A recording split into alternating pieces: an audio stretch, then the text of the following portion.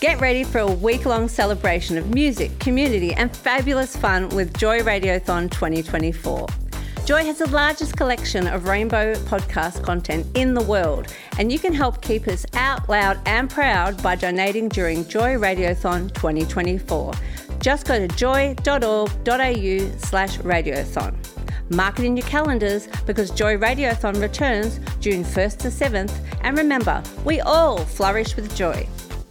This is QNN, your community network news, bringing you the latest in LGBTIQA+ news and sport from Australia and the world. Celebrating 15 years on air thanks to Australia's only rainbow community media organisation, Joy.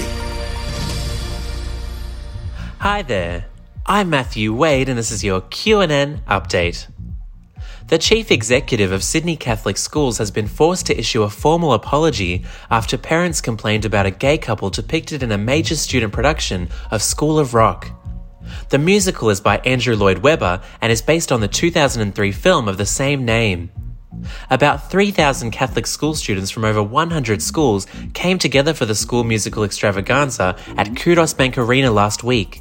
However, the show was met with backlash from some outraged parents over two male students in minor roles as two gay dads who are parents of another character. A 73-year-old who fatally bashed Queensland man Rex Keane in a Brisbane hotel room in 1976 over what he claimed was an unwanted homosexual advance has been convicted of manslaughter 46 years later. Benjamin Jansen was sentenced to 9 years jail in the Brisbane Supreme Court for the unlawful killing of Bowen man Rex Cable Keane. Rex Keane's killing went unsolved for decades and was dubbed the Black Friday murder. Tragically, Keane's grieving mother died without answers about her son's death, but in 2019, DNA from a tissue in Keane's room was linked to Jansen. The Victorian Pride Lobby is celebrating a win in a campaign to fly the rainbow flag over the state's regional shire headquarters after one councillor drew comparisons with using the Nazi symbol. The Gunnawara Shire Council was one of 8 that had yet to agree to fly the flag on May 17 next year for Ida Hobbit. It has now agreed to receive a petition from the community to display the flag at its Kerrang offices. This is despite a move from Councillor Garner Smith to prevent this from happening, where he used the example that 29 people could come up and say we should fly the Nazi flag. Equality advocates in Tasmania are pushing for the state government to bring in significant changes to the way the state's coroner treats people facing often traumatic situations. They argue that in recent years, the coroner has failed to recognise the legal next of kin rights same-gender partners in multiple cases, depriving bereaved Tasmanians the right to equality. The government is currently considering an amendment to the Coroners Act to ensure the coroner informs concerned parties about their rights.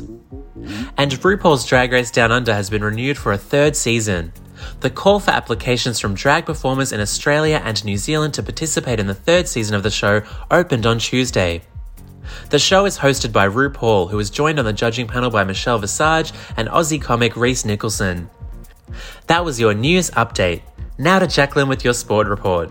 The inaugural LGBTQ+ Come and Try Diving Day was held last Saturday in Melbourne, run by Diving Victoria in conjunction with Diving Australia and Pride in Sport. The session was facilitated by Australian Olympian Matthew Helm and the talented team of coaches including Dean Murphy, both diving coach and Joy Breakfast Show co-host. Diving Victoria Chief Executive Officer David Hunsdale says holding future sessions is a priority. We look at the pool today, we have so many people here that have registered and they've shown up. They want to learn diving and they want to be in a comfortable environment to be able to really enjoy themselves, and I think we delivered that today. That's what we have to do as a sport, to be as inclusive as possible. In an exclusive interview with Outsports, American football player Byron Perkins made history by publicly coming out as gay. Perkins, who plays Division 1 at Hampton University, Virginia, is the first footballer at a historically black college or university to come out as gay, saying in an Instagram post, "No one should have to live a life crippled by what society thinks." A devout Christian,